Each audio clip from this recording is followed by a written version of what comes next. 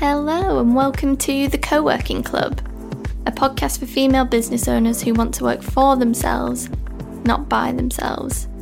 I'm your host Jessica Berry, and each week I'll be chatting to a new guest all about the realities of running your own business, sharing tips and tricks for dealing with the loneliness and isolation that comes with working from home, as well as discussing the benefits of building community through co-working. So what are you waiting for? Come and join the club.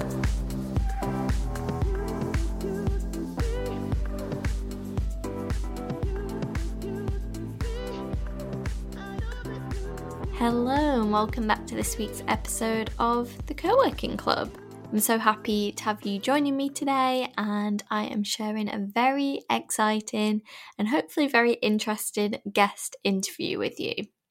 I'm so happy to be welcoming business and marketing coach Alice Benham to the podcast today to chat all about redefining success within your business.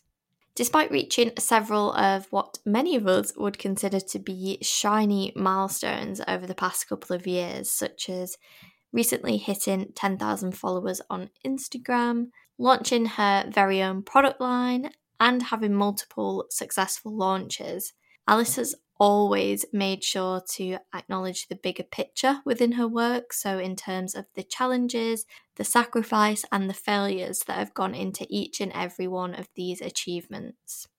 Alice's open and honest approach to running a business regularly inspires me to be more transparent within my own business, and I hope that this conversation does the same for you.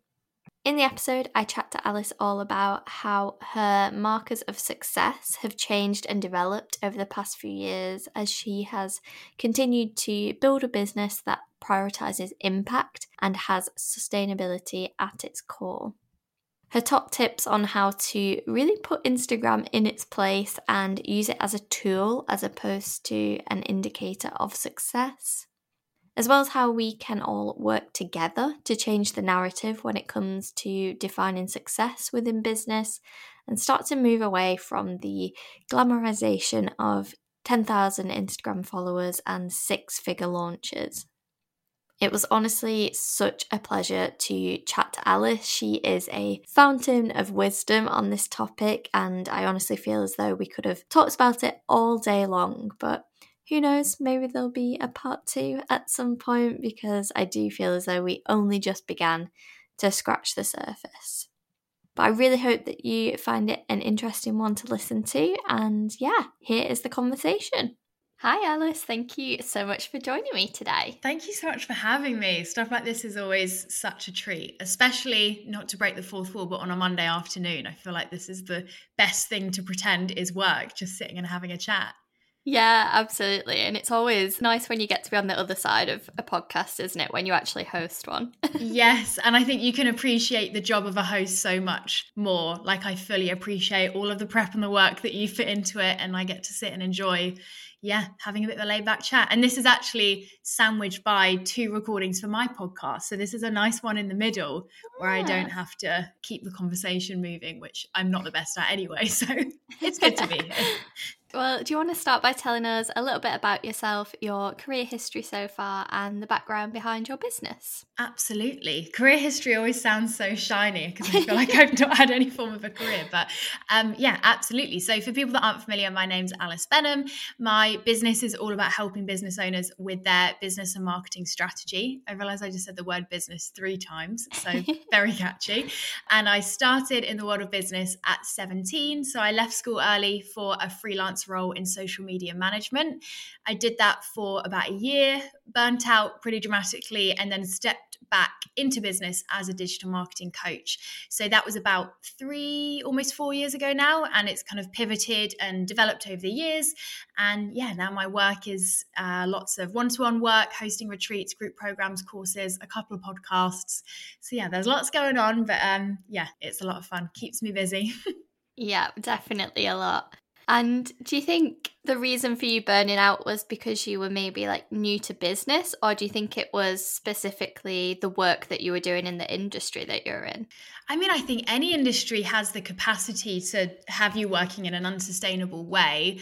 I think social media management, I noticed that I've got quite a few clients who are in it now. Like, it is quite, I think, a tough business to run. It's a hard business to scale because there's a lot of trading time for money. It's a tough business to take any time off from because who's going to post whilst you're gone?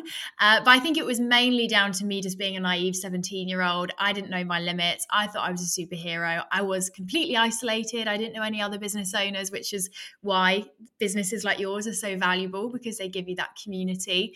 So yeah, I think it was a good combination of things. And I think with most people with burnout, I'm kind of glad I went through it, because you learn some good lessons from that, and then haven't burnt out since, touch wood. So it's a positive experience in the end. Yeah, well, you definitely learned from it. I just thought I'd throw that one in there because it's interesting, especially for me, having worked in social media as well. I just wondered whether there was a connection there, because like you said, it is really, really tough, a tough industry, and just the amount of time that you have to spend online can just be really draining, can't it? Yeah. And I do think as well, it's a bit of it tells you something that a lot of people started out in social media management, or a lot of people have that as part of their story, but it's not something that they currently do, or at some point that ended. And obviously there's some incredible social media managers who it wasn't, a kind of bounce point to something else. It is what they do and they love it. And I think that's brilliant. But yeah, I do notice a lot of stories echo mine, where it's maybe part of it is what you love. Like, I loved the storytelling, I loved the connection, I loved digital marketing, but I just didn't love the way that I was doing it. So I think, yeah, a lot of people probably had a similar experience to that. Yeah, definitely. So you've been able to take those elements but transform it into a different way of working, I suppose. Yeah, 100%. Amazing. Well, we're going to dive straight on into the main topic of today's podcast episode, which I'm very excited to talk about. When I thought about this topic of redefining success as a business owner, I knew there was only one person that I could come to. So yeah, I guess starting off, you have had what a lot of people would consider as, a lot of the shiny milestones that you've hit this year, with multiple successful launches, hitting 10K on Instagram very recently, launching a product range, getting your first podcast sponsor, and lots more, I'm sure. But do you want to share why it is that you don't look at these milestones as indicators of success within your business? Absolutely. I mean, this is something I could talk about all day. So first of all, thanks for having me on to talk about this topic, because it's one of my favorite things. Yeah, I think the way that I like to see milestones, shiny things like that in business, is that they can be indicators of success, but they're absolutely not measures of success. When I think about why I run my business, well, I run my business for me and for other people. So my why for me is all about having freedom, having flexibility, feeling challenged, constantly learning, pushing myself further than where I think I can.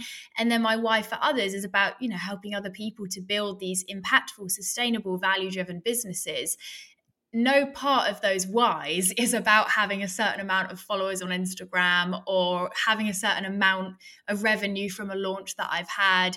Now, those might be the byproduct of me pursuing those whys and that purpose in my business, but they're absolutely not why I do it. And they're not, therefore, how I should be measuring the success that I have. Now, I say that with a total caveat that it is so easy to start using those things as measures of success, because we live in a society, and the online space particularly does glorify them and glamorize them. And I think we often lift those up higher than what we should actually be measuring success by.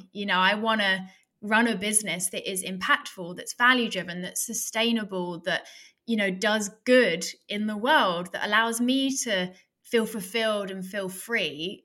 If that also means having some of those shiny things, like, great, I'm really proud of them, I'm very grateful for them, but those aren't what I pursue. So therefore, they're not how I measure my success. However you measure your success is then going to become what you're pursuing. So I think you want to be really careful of, actually, why are you doing it? And then how do you make sure your measures of success are lining up with that, and kind of putting the blinkers on when all the noise around you might be slightly disagreeing with that, which I've definitely come across.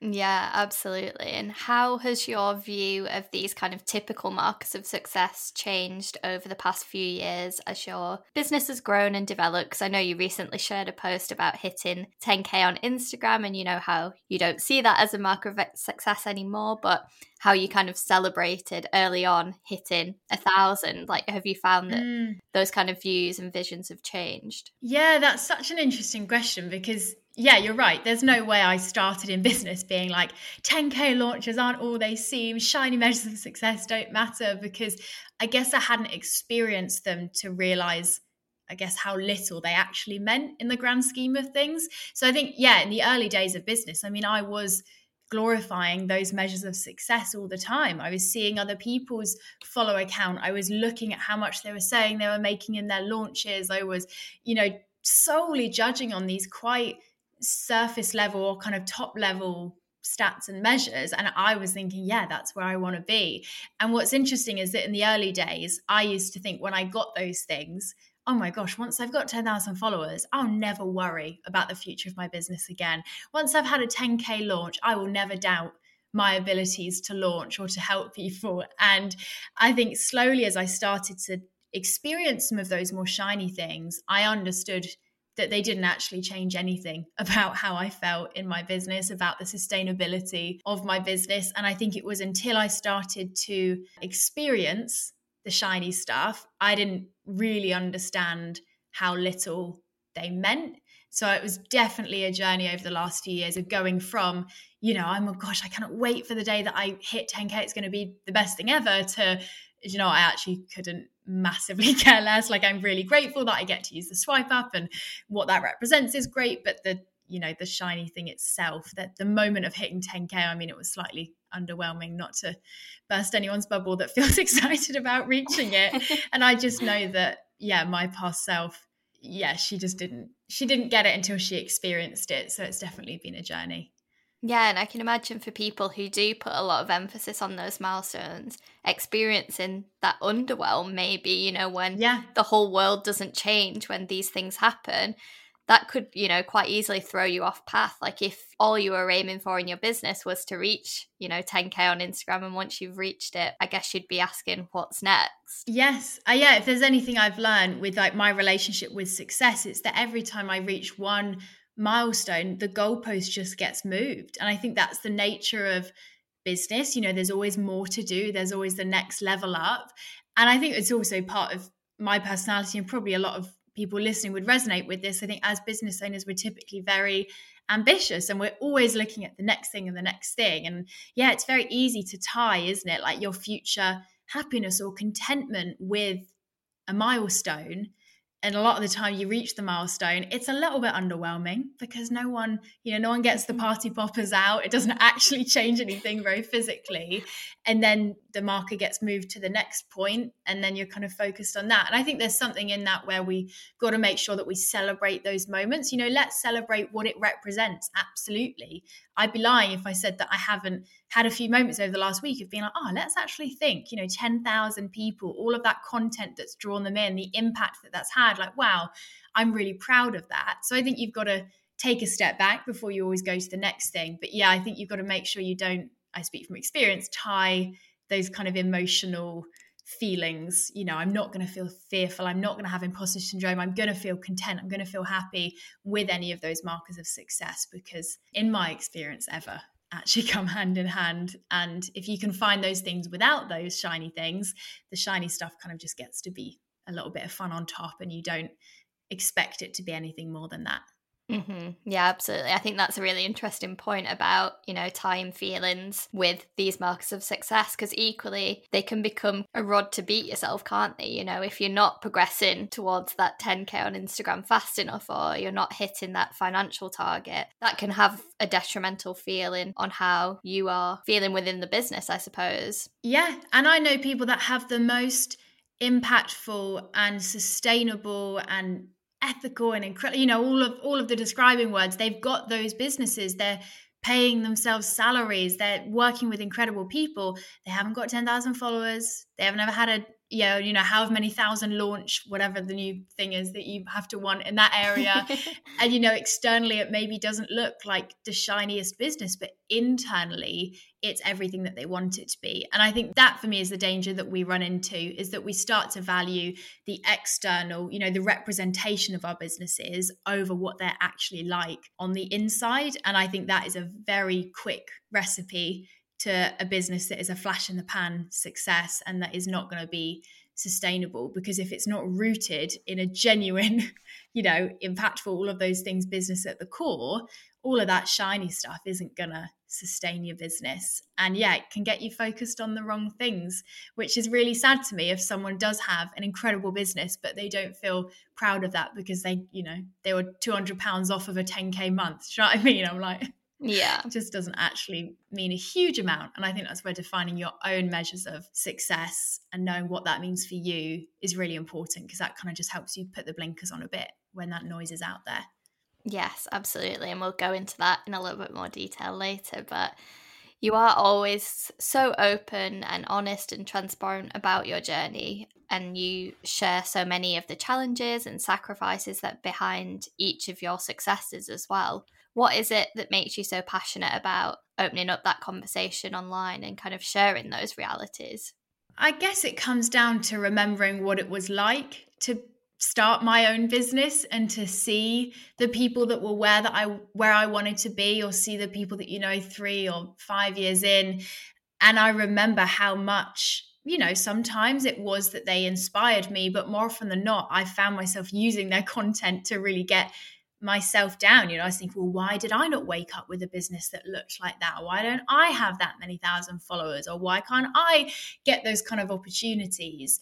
And now that I'm maybe in more of that position with my business, which I'm so incredibly grateful for, I'm like, right, I don't want to be someone that creates that feeling for others, whether it's for other people that are at the start of their businesses, whether they're at the same point as me. Like even now, I still find myself looking at other people's content and comparing myself to it and kind of beating myself up because of the assumptions I make off the back of it, that, they got there overnight and blah, blah, blah. So I think for me, it's about sharing absolutely the shiny stuff, the success. I want to show people what's possible. I want to celebrate what we can do and build ourselves. But I think it's really important to me that that's partnered with a lot of truth around how long it's taken to get there. Like you said, sacrifices that have happened in the process, the failure that it's taken, that it didn't always go right the first time, the kind of circumstance and privilege that's played a role, which you can't always replicate, but I think is still important to acknowledge. So yeah, I think very long answer short, it comes down to thinking back to what I would have wanted, and what it's what I would hope to see more of in the space that I'm in. And it's the whole, be the change you want to see. I can shout at other people all day about not being transparent, or I can just run my business in a transparent way and hope that it shows people that actually, being honest about what it takes to get the shiny stuff, I think has people respect it more rather than less. And me giving off the perception that success is an easy overnight, 1 + 2 = 3 thing, I don't think in the long run that benefits anyone. So yeah, I guess it's a bit of a given, really. I couldn't imagine doing it another way. I think I'd feel so icky not constantly talking about the honest stuff as well.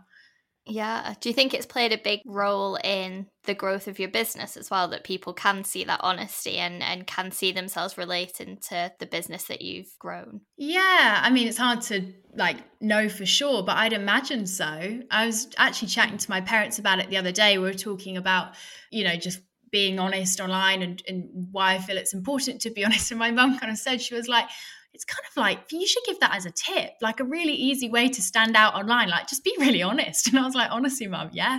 Because it is one of the things people often say, maybe if they're, I don't know, recommending me to someone for something, or someone might get in touch for an opportunity, and they'll often pick up on like, oh, you're really honest about money, or you're really honest about the struggles. And part of me is like, yeah, aren't we all? Isn't that just the way that we should be doing this? And I think the extent to which you're honest and transparent is obviously down to what you feel comfortable sharing. I don't think everyone has to, share all their numbers or whatever it might be. But yeah, it's just a bit of a given to me. But it probably has helped the business over the years. I think less now, but definitely a few years ago, it was very abnormal in the kind of small business space to be having those quite honest conversations. So yeah, I don't do it for that reason, but it's a nice added bonus. Why not? Yeah. Did you ever feel vulnerable when you were opening up about those deeper things, I guess, in terms of the failures? I know in a launch last year, you shared that you decided to end it early just, for your own well-being's sake. And as you said, you're very honest about the money side of things as well. Yeah, did it ever feel vulnerable opening up about these kind of inner workings of your business, I suppose? Yeah, it does. And I think if anything, as time goes on, I get more and more clear that I only want to show up online if it is in an honest and transparent and helpful and kind to other people way. But also as time goes on, I get more scared to do that because it feels as I'm, as the audience grows, as there's kind of, more to lose in a sense, as the business grows.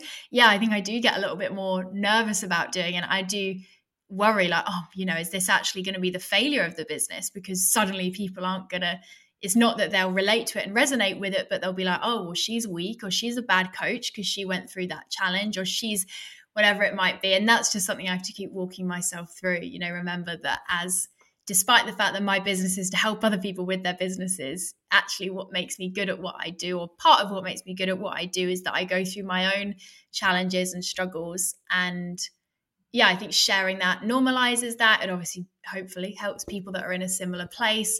But yeah, I think I found it a lot easier. I mean, I remember a few years ago, the kind of first ever post that I did that was being this bit more honest was kind of, I don't know, I think it was a podcast episode where I spoke about not having any clients and wanting to give up. And I was about a year into the digital marketing coaching work, and I just did not know how to get it off the ground.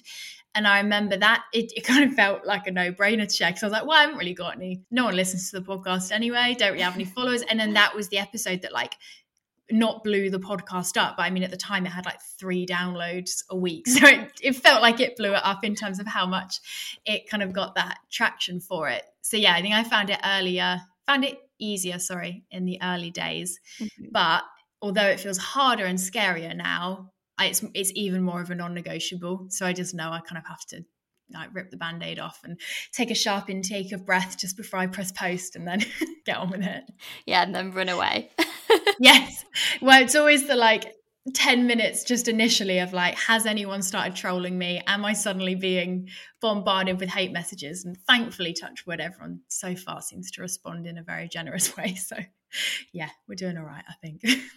Yeah, exactly. It can be scary in the lead up, can't it? But as soon as you get those start to get those positive responses and people sharing similar experiences, I guess that, that's the whole reason why you do it, to get that conversation started and for other people to feel comfortable sharing their experiences and their stories as well. Yeah, that's what makes it worth it. I think just remind myself of that. And I just think of old Alice, she would have needed and benefited from this message. And if it helps one person saying, really appreciate this, that gave me some comfort, that reminded me that I'm not alone, that encouraged me, I'm like, okay, it's worth it. Mm-hmm. For that one person. And I won't lie, not everyone loves it. I haven't always had positive responses to it, but it's, the good is vastly outweighed by the bad. And I think that's also the reality of putting any message out online, is you've kind of got to accept people are going to take it how they want to take it. But yeah, it's very worth it. And to anyone listening that ever sends those kind words, thank you, because that's what keeps me going. Yeah, I can imagine there is that fear as you start to grow and build traction, in that sense that maybe not everyone might be on the same page as you and might not be aligned with your values and vision, and might, have a completely different opinion to what it is that you're sharing. So I guess there is that fear in the back of your head. Yeah, that is a definite fear, and the weird kind of idea that, okay, now the business is growing, but now there feels like there's more of an audience, I should, things should be more polished, I should present something more professional, I should look more put together, whatever it might be. And yeah, so I don't quite know where that comes from. I guess that's just what we maybe see modeled around us, and that's what society tells us, success equals you've got to look and act this certain way. But yeah, I think that's where just being clear on my values and what's important to me. And I guess ultimately, if I ever go to do those things, my gut instinct kind of stops me at some point in the process and goes, no, back to the honest stuff. And then I'm like, okay, yeah, this is why we're here. Yeah, absolutely. And it kind of links into what you mentioned in terms of when you're a coach or a mentor or an educator of some sort. I guess you feel that pressure to maybe have all the answers and know all the stuff, but like you said, being, you know, open about your struggles and the challenges that you face, you know, it only is going to resonate with other people and just show that you're a human. Like we can't all be perfect at what we do and, you know, never have any of those struggles. Yeah, we're not machines. And I'm sure there are some people out there that don't want a coach or don't want to, you know, take part in a group program from someone who shares those things very openly. And that's okay. It just means they're not my people and I'm not their coach and I'm not their, you know, group program leader. I think it's knowing that when you put your kind of honest self out there and you trust your gut with what you think your people will want to hear from you, you're going to bring in the people that are a right fit, and the people that don't like that, that's okay. They'll find themselves someone that does feel like a better fit for them. So yeah, but I think that's something that you kind of always go through, don't you? When your job is helping other people with their businesses, it's a whole identity crisis when you've got something going wrong with yours. But yeah, I think it makes you human. And yeah, I know that every time I've gone through a challenge in my business, I'm then way better at helping other people who have been through that challenge because I've got lived experience of it and I can, you know, empathize in such a better way. So yeah, I guess vulnerability is a bit of a superpower. You just got to lean into it, and it never feels that way in the moment, does it? No, exactly. But it's so worth it. Like for me, my biggest experience with it was, you know, in the first 6 months of working for myself and being self-employed, I very much put on the pretense that I was loving it and, you know, I was living the dream and going to coffee shops and whatnot, because that's the picture of working from home that I'd seen online, like the more glamorized version, I suppose.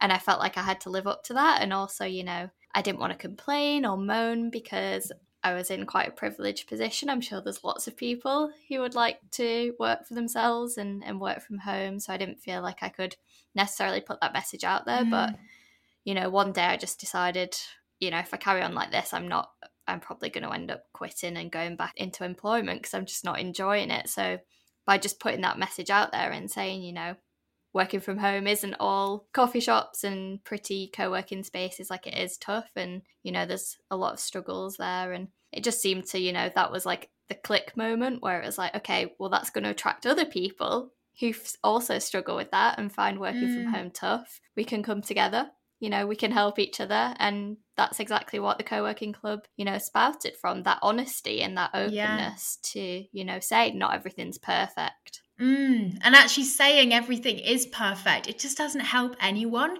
Because if you think, you know, people who haven't yet started a business, okay, that gives them unrealistic expectations of what it's going to be like. Then for people who are running a business, when they look at their reality and don't see perfection, they think they're doing it wrong or beat themselves up for it. You think actually a bit of honesty just helps everyone in the process. And there's, of course, a way to be honest that isn't just, you know, oh my gosh, I'm feeling all these things. Like Instagram is not therapy. I think there's a difference between here's all my feelings and let me share in an honest and transparent way, and in a way that's helpful. But yeah, I mean, it's a no-brainer when you really think about it. And I mean, look at what's come of it for you. If that's not a sign that it's always worth doing. And the amount of people that the co-working club will have then supported off the back of your honesty and your vulnerability, it just creates a space where then those conversations are allowed to be had.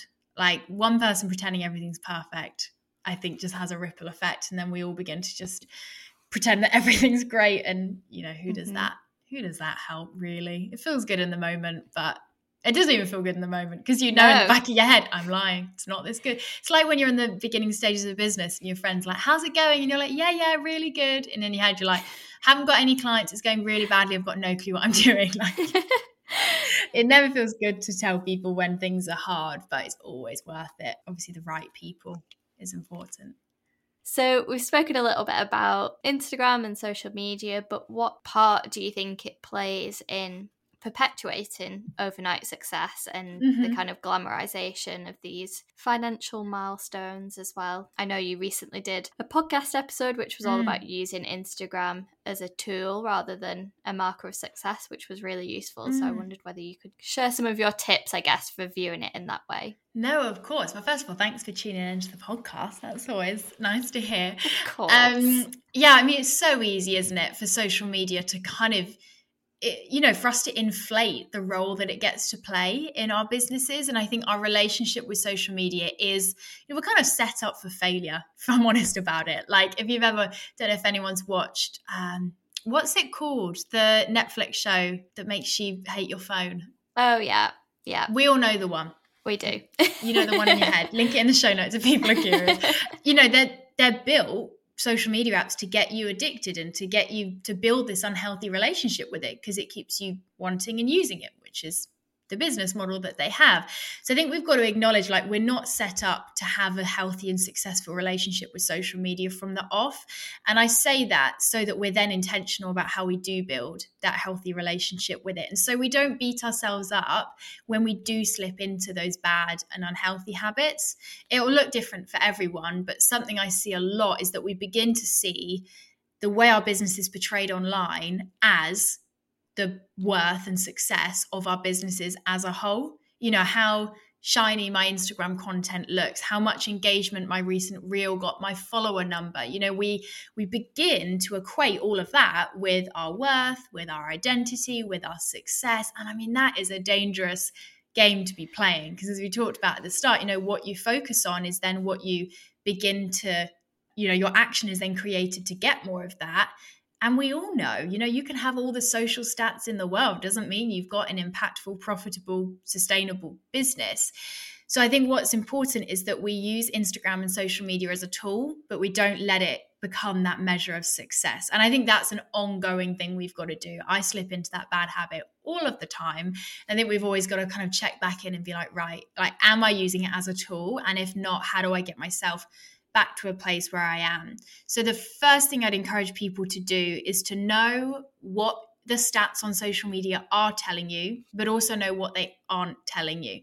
I think what's difficult is when we see indicators of success like engagement rate, follower number, content, whatever, and we just go, right, that equals my success. And that's just not it. Like, it's not about ignoring those stats. They're still valuable, but what they're measures of isn't the whole success of your business. Okay, maybe it's a measure of how much your content is resonating. Maybe it's a measure of how effective your marketing strategy is. Maybe it's a measure of how consistent you've been able to be with your content in the last few weeks or months.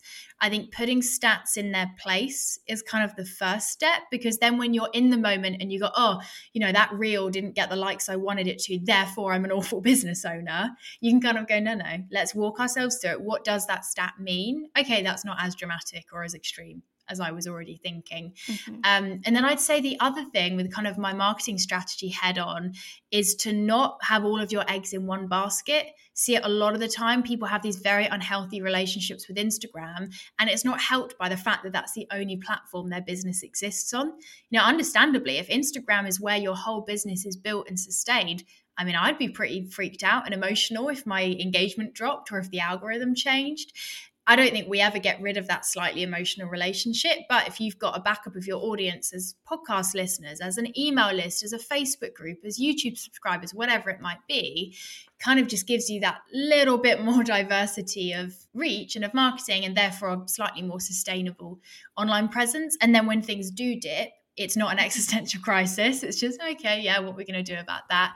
You're not necessarily worrying that your whole business is going to go as well. Mm-hmm. So yeah, I think put stats in their place, look at other platforms that you can be using, and ultimately just check back in as much as you can. It is an ongoing relationship. No one is just good with social media all the time. We all have to kind of work on it and see where we're at. And you're not alone if you have a really unhealthy relationship with it. We're not helped to have a good one. And I think a lot of us, do struggle with that. Again, probably not something we talk openly about enough, is that relationship with social media.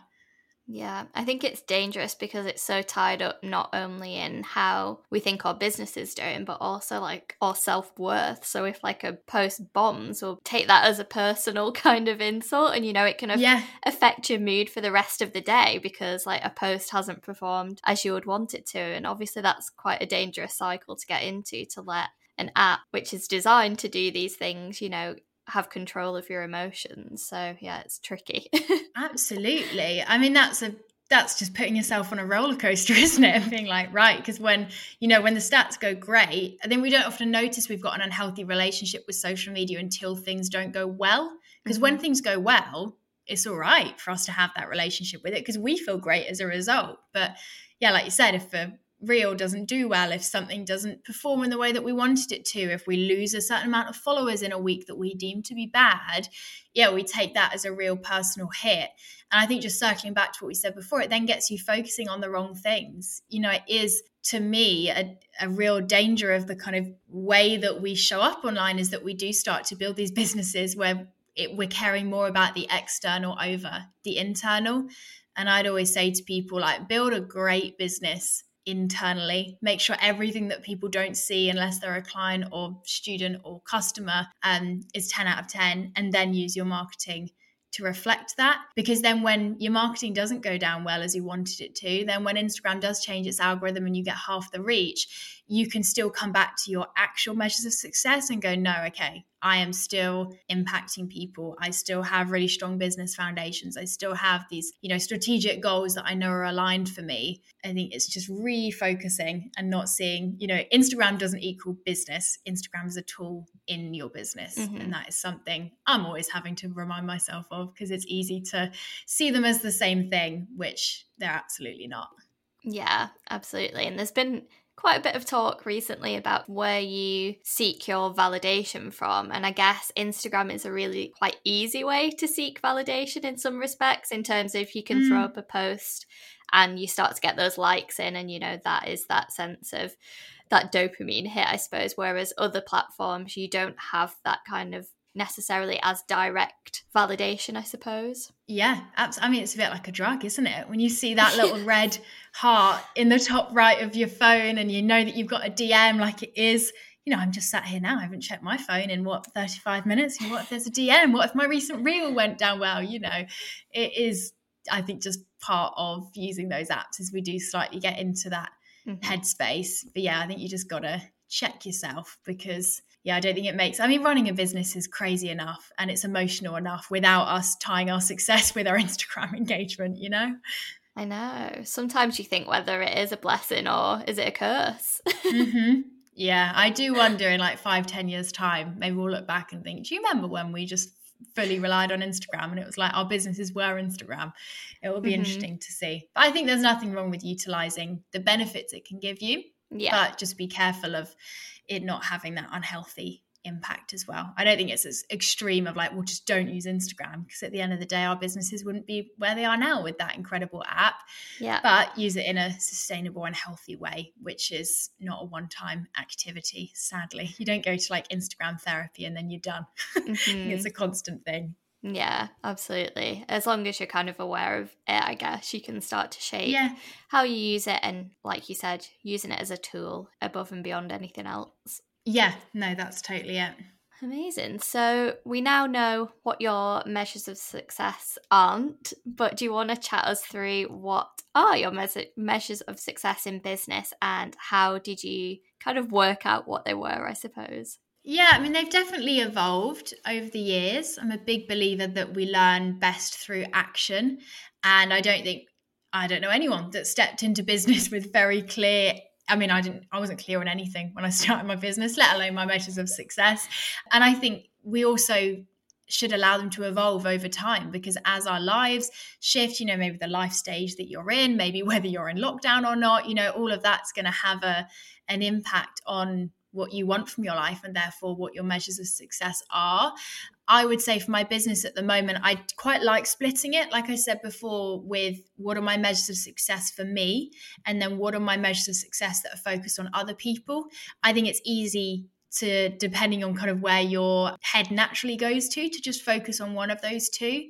And the risk that we run in doing that is we either build businesses that are all about serving and helping others, and then we realize that we're burning out, unfulfilled, not actually enjoying it ourselves, which is, first of all, why we're running a business if it's not helping us feel good. And second of all, when you feel good, you bring your best to others. So it's all interlinked. But I think the opposite way around, if you're just considering what your business is going to do for you, at least to me, that just feels like quite a short-sighted way of building. I guess not even short-sighted. I just think, why not think about how you can support others as well, especially because, like any kind of business relies on the impact that it has and the value that it brings. If you're running a business that doesn't actually bring any value to anyone, but it does all the things that you want it to do for you, I think you're going to struggle to get, clients, customers, students that rave about what you do, that speak about it to other people, that build that kind of brand relationship up. So I'd say my measures of success for me are around feeling challenged every single day. That's always been mine from day one, of like, I just want to always feel like I'm constantly learning, constantly making mistakes, always kind of waking up the next day feeling, I guess a better version of myself than I did the day before. That sounds very cringe, but I'm a bit of a personal development junkie. And I think always, just feeling like I'm always kind of pushing myself further than I maybe thought I could have. I'm very obsessed with kind of just competing with myself and kind of getting a step further than I thought I could have, or a step further than I did before. And then I'd say my other personal whys around like freedom and flexibility. Those aren't things that I've massively done in the last couple of years. First of all, because lockdown, but also because the business was so full on when I was getting it off the ground that I kind of let myself ignore those measures of success a little bit, and that was okay to me. I was kind of okay to make that choice in the short term. So for me, that looks like, can I take a month out of my business once a year?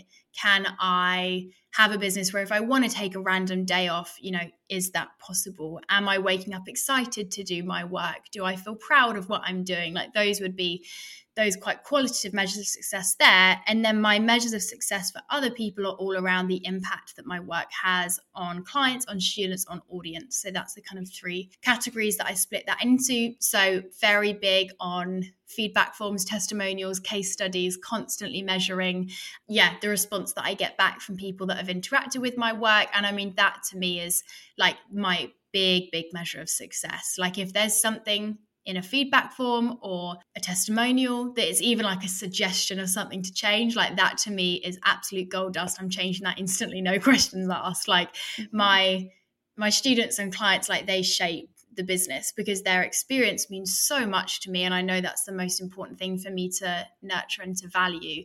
So I think the impact that I have on other people is the biggest thing I value kind of externally. And then obviously there's ways that I measure, how well am I doing at reaching certain goals or certain intentions that I've set, but those things I think shift depending on the season that I'm in, whereas measuring my impact on other people, I can't see that ever changing. Yeah, I think that's such a great way to look at it. And obviously, your biggest focus should be on those that you are directly serving, whether it's clients or customers or students, whatever it might be. And I think that's where we can sometimes get so lost in how are we serving or thousands of Instagram followers, when really, I guess there needs to be a balance in terms of it. Of course, you need to do that in order to, bring in future potential clients and customers, but also we can't lose sight of those people that we are serving kind of directly right here, right now, because they are above and beyond, the most important thing, I guess. Yeah, my dad uses the analogy of a coconut, where we can sometimes build businesses and cultures where like the exterior is very clear, very obvious, like the outside of a coconut is like hard and solid, right? Like, in the context of this conversation, your branding and your marketing and your Instagram content, that might be spot on. It is made with the ideal client in mind. It really resonates. It's really valuable. But then once people get through that and they then get into the business, they become a student, they become a client, they become a customer, then that experience isn't continued. It's kind of wishy-washy. There's not really a huge amount of structure or clarity or process there. And I think that's what I mean when I talk about kind of building your business inside out. Like, figure out those central things. Make sure that your customer service, your client experience, the value that you bring, your skill in whatever you do is as high as it can be. And then think about how your online presence can reflect that. Because if you do it the opposite way around, it's going to be a very quick and short-term success, if any, because as soon as people get into the business, their experience with you isn't going to be sustained. And I think the value of a business is down to the experience that you give to the people that pay into it. And if supporting and helping other people for free via content is a byproduct of that, that's amazing. Like, I love that my business allows me to help not just the people that pay into it, but and maybe this, I don't know if this is a bad thing to say, but like my number one focus is the people that are buying into the business. Mm-hmm. And I think value those first, and the other stuff kind of comes off the back of that. Yeah, absolutely. And if you give those people, you know, the best service or experience, they kind of do the job for you in a sense, in that, you know, they then go away, share that they've had this incredible experience, and that in turn, you know, you can't beat word of mouth recommendations. So yeah, I think just not losing sight of that is really important. And it's easy to, isn't it? Because it's not externally seen. You don't get a 10K balloon to celebrate, you know, how great you helped that client. And, you know, maybe that's something we should do more, is celebrate those more internal unseen wins. But yeah, you're so right. Actually, word of mouth. I mean, word of mouth is gold, isn't it? It's the biggest thing that has grown my business. And yeah, you're spot on. If you focus on the value you give, that comes off the back of it. And it's kind of reverse engineering in a nice little way. So yeah, I'm with you. Absolutely. So you're a big advocate for slow growth and, you know, showing how your business has grown and developed over time, and always making sure that new followers are aware of that as well, which I think is great. Do you have any tips for business owners who are maybe feeling frustrated with their lack of progress and always wishing that they were 10 steps ahead? Yes. I mean, hello, that is just every point in business, isn't it? We're impatient. We want it now. But that's sadly just not the nature of business. You very rarely get instant results. I was chatting in another podcast recording this morning about how like business is pretty cyclical, and we go through seasons with it. You know, you go through the seasons of planting the seed and preparing the ground and doing the groundwork. No one sees that. No one claps you for it. Doesn't look shiny on Instagram. Doesn't feel always good in the moment. But if you don't do that, you never get to your seasons of spring and summer where you reap the rewards and the fruit grows and you kind of see the result of that work. And I think slow growth, to me, the way I always put it is that slow growth is sustainable growth, and sustainable growth is sustainable results. So if you want to build a business that is sustainable, and I don't mean here like ecologically, whatever the phrase is, like I don't mean sustainable in that sense. That's a whole nother conversation. I mean sustainable of like, it's going to be a business that you can run for however many years as you want to. You know, it's not going to burn you out. It's not going to be a flash in the pan success. I think ultimately a lot of sustainable businesses come from sustainable growth, because if the path you've taken to get there isn't something that you can sustain, maybe it's burning you out in the process, maybe it's just pushing your business beyond its limits in too short of a time, it might get you that result, but you're not going to be able to sustain that result because the thing you've done to get there isn't something that you can feasibly continue to do, or maybe isn't something that you want to do. Now, I think there's a difference between slow growth and us self-sabotaging and getting in our own way. And I think we've got to, you know, only we know where we're at and whether, okay, yeah, maybe I am maybe being a little bit apathetic. Maybe I need to take some more action. Or do you know what? No, I've got the strategy. I'm taking the action. I do just need to give it some more time and consistency to let the results come back. That's kind of a whole conversation within itself. But yeah, I think slow growth, from what I've seen, is the right way to do things. And I mean, it means different to everyone. People might look at my business journey and think that's quick growth. I might look at other people's and think, you know, that's quick or that's slow. I think by slow, I mean whatever the right pace is for you to build a sustainable business. And ultimately, I think that's about taking the action and then just being open to what happens when, and knowing, it sounds a little bit cringe, but like what's right for you is only right for you, and your right timeline has nothing to do with anyone else's. And I think it is trusting that process a little bit, even when you don't see those results quite yet. Yeah. Absolutely. I think it's above all else as well, like learning to enjoy the journey and being content with where you are as well, because like you said, you're never going to reach that, you know, definition of success or that certain milestone that makes you feel like you've ultimately made it and now you can sit back and relax and put your feet up. Like, you're always going to be working towards something, and if you're never happy until you reach that point, then you're going to spend a lot of the time building your business being, you know, unhappy or just always wanting to get to that next thing. Yeah, that's so true. If you're not enjoying the process and you're thinking, oh, I'm just desperate for that growth and that next thing, there's probably something more to it than just that. because as we were talking about earlier, then you get that thing and the goalpost will move, and then you'll think, oh, we'll wait until we can get the next measure of success and the next shiny thing. And I think as well, slow growth is often more joyful growth, because you have the time to enjoy it and you can do it alongside other people, and you can, when you have a failure, you get to learn from it, and it doesn't feel like a failure. It just feels like a challenge that taught you something. I think, giving yourself permission to grow slow is huge and hard to do when there's a lot of noise out there, and we don't often see people's slow growth. I was talking about with those seasons, like we don't often see people's winters. We don't see the content that is people asking the big questions, doing the strategy work, laying down the foundations. We often just see it when it's the shiny stuff in that summer season that's coming as a result of that.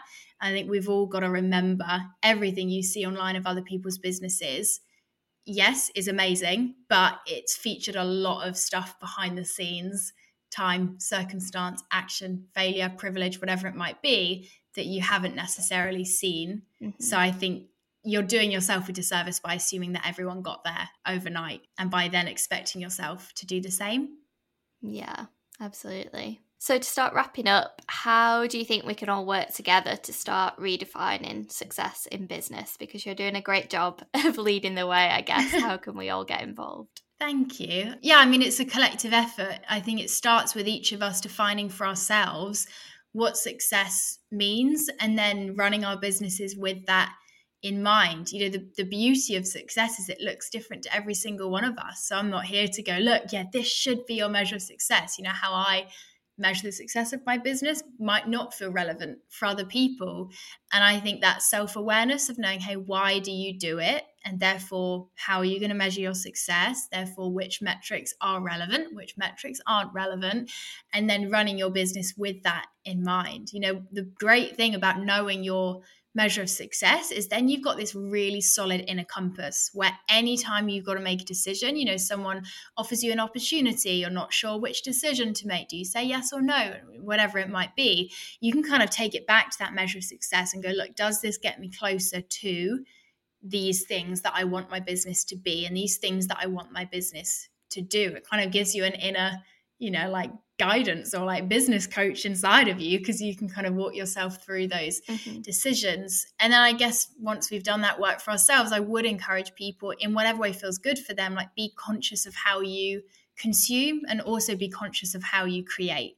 So I think as consumers, let's remember everything we see has a whole lot of time, action, privilege, circumstance, failure, everything else behind it. And we've got to always remember, when we see the shiny stuff, that it is shiny, and that's great, and we can celebrate it and we can be grateful for it and excited about it, but there's more to it than that. And let's not assume that everyone else is just getting all this success and we're the only ones that's having to put in the work. And then I think as creators, let's be conscious about how we share that shiny stuff. Like I don't want to rain on anyone's parade. Like if you hit 10,000 followers and you think that's super exciting, oh my gosh, I will love your photo when you post with your balloons and whatever else it might be. But let me encourage you to maybe share alongside that in another post or in the caption of it, like just give the kind of other side of the conversation some airtime as well. Always think, how would my past self that wanted to reach this milestone, what would they benefit from hearing? The big one I always come up against is if you're sharing, revenue stats, I'd always encourage people to share your profit stats next to that, and to talk, just to normalize the idea that when someone has a 10K launch, like they don't have £10,000 in their bank account, and maybe there was £5,000 spent on Facebook ads or whatever else it may be. Obviously being transparent looks different for everyone. I get that not everyone's comfortable with sharing all of the stats and all the numbers, and that's okay. But I would encourage people, share in a conscious way. You have influence. If you've got 50 followers, imagine 50 people in a room listening to what you had to say. Like, you would be careful about what you would say to them. I think when it's online followers and audience, it doesn't always feel like we've got that influence, but we absolutely do. And I think with that privilege comes responsibility. So although I'll never tell people that they should, I would really encourage you, not only for how it's going to help other people, but also how it's going to leave you feeling and what it's going to do for your business.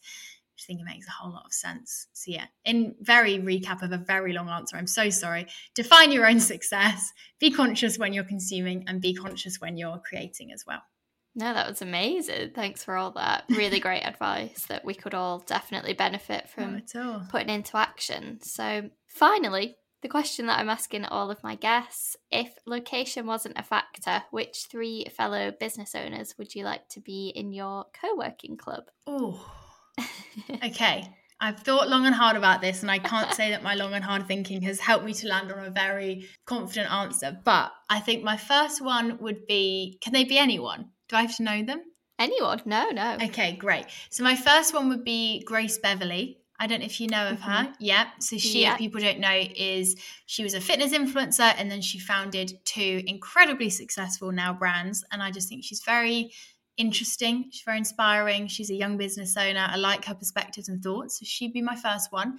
The second one, I don't know if I'm allowed because she's technically not a business owner, but she's second in command at a business. So I'm going to cheat with that one. That's fine. Which is Sheryl Sandberg.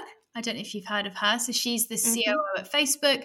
She talks a lot about kind of women leaning in. She's just got some really interesting perspectives. And I think she's very inspiring in a very, very male dominated space. She's cool.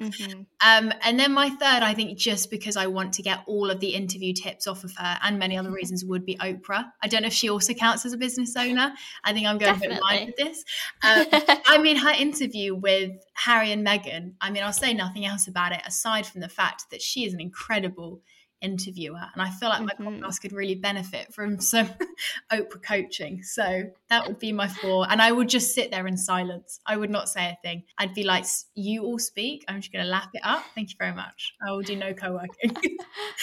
Oh my gosh, what an amazing group that would be. I'd love to see that happen. I'll try my best for you, Jess. I'll be honest, I think it could be a tough one, but we'll wait and see. Yeah, Oprah might be a bit of a stretch, but fingers crossed for you. Thank you. Have anyone ever asked the question over to you? Can I ask you? Who would your 3 be? Oh my gosh, that's so stressful, Alice. Why would you do that? Ask other people these questions, Jess. I want to know yours. Oh my goodness. Let me have a think. I'm looking for some inspiration around the room. Around your room. I've always been a big Jenna Kutcher fan, so I'm going to throw her in. Okay, nice. Also, I'm going to put Sophie Cliff in there just because, she's a lovely person. We all need a bit more joy in our lives, so she'd just be, a great little pet. Sophie's lovely. I'm going to go Emma Gannon. Oh. I've always loved her podcast. Again, a great interviewer, so maybe I could pick up some tips from her. And yeah, overall, just an amazing businesswoman, and also very nice because I've met her in person once and she was delightful. Well, there we go. Isn't that the best when people fully meet your expectations of what they're going to be like? It just gives you hope in the world. Also, I regret now that's given me inspiration. I didn't put Dolly Alderton in. I'm slightly obsessed with her. Yes. So we'll share her. We'll have her between our 2 co-working tables. Yeah, she would be a great one. She'd bring the lols for sure. She would. She'd be a good addition. Well, I apologise for derailing your podcast, but thanks for sharing yours. Fun. I think the listeners, they need to know. Who's Jess having?